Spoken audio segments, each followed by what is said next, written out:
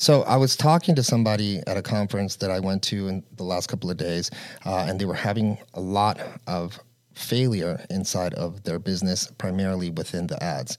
I started digging in. Their funnel had been converting great. They switched to another team, and the one thing that they said, which is the biggest thing, is like, our creative hasn't really been refreshed, but they said it wasn't necessary, and they're not really testing much of that. They're working on the copy and just a couple of copy headlines.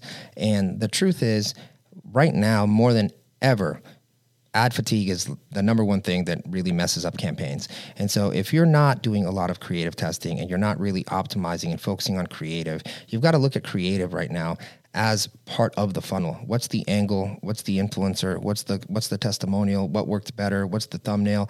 And we wanted to give you guys some insights on how to really start thinking through that more than just like, oh, run an ad, set up this, because that's not going to work anymore. Yeah, absolutely. Absolutely. And so to kind of piggyback off what you had made a point on, the higher that you go up in the marketing ecosystem, it has the most leverage with the business, right? So if you're a business owner first and not like a social media savvy person, or maybe that's not necessarily your nature, understanding that media is the highest point of leverage, because if you get, for example, double the clicks through on the media, that doubles the flow of your business, right? And if you make those optimizations along the way, that's what allows you to obviously convert more through better media or more media, and getting outside of that ad fatigue kind of window that a lot of advertisers and even businesses face. And so some of the insights that we've really pulled in to find the analytics of what's working, what angles, what formats are working better, is by applying a nomenclature or a naming system. And while it is very, very long in the ad account itself, if you can look at a piece of video through the lens of it being modular, like you're baking a cake, like, hey, we used this flour, this egg, this frosting. I don't know the rest of the ingredients, but you get the point. If you actually break down like what the segments are, it is this hook, this is the concept that we're going for, this is the UGC that we're using, or this is the founder that we're using, or whatever it is. Is it a still frame? Is it a lifestyle shot? Like, the more granular you can get with what type of video was actually put in front of someone, and you name that, the better feedback you can get on what was working. And so we look at it through the lens of, obviously starts out with what the overall concept is, then goes to the hook, which is how do we catch the attention the first 3 to 4 seconds.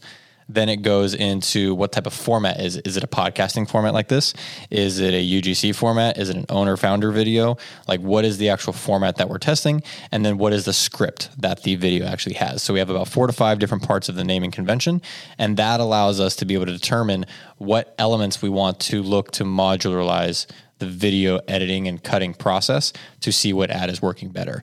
And if you're just starting out, this isn't really required. I would just say that if you're already spending $30, $40, $50, $60,000 a month on ads, like, this is what separates the 6-figure per month, and maybe even crossing, multiple 6 figures, like 200, 300,000, to the 7-figure per month levels, because they know what they're optimizing for and what was actually working. And every incremental dollar of spend matters at those levels of scale, because you're spending hundreds of thousands of dollars per month. And so that's the big thing with getting media, is not only making the media and getting over that hump, but then tracking the effectiveness of what you're producing. Yeah, one more thing to add to that is, if you start looking at it modular, you are probably going to want to also start looking at your social media content the same, because I see a lot of people just regurgitate what they see big people do. And I promise you, big people are scripting. They're doing production at mass. They have angles. They're chopping. They're re-chopping the videos. If you're just going to throw things, you're going to get no results, right? And so if you start looking at it like, what's the best angle, and through 5 videos, see that one of them got you 50,000 views, you want to create another couple of angles inside of that scenario. What was I wearing? What was I saying? What was the topic? And if you start looking at it like that, you can also start leveraging some of those videos as creative for your ads as well. So something to think about, guys. I hope you guys enjoyed it. We will be back tomorrow with another episode of Quick Hits with Robin Los. All right, guys. Bye. Bye.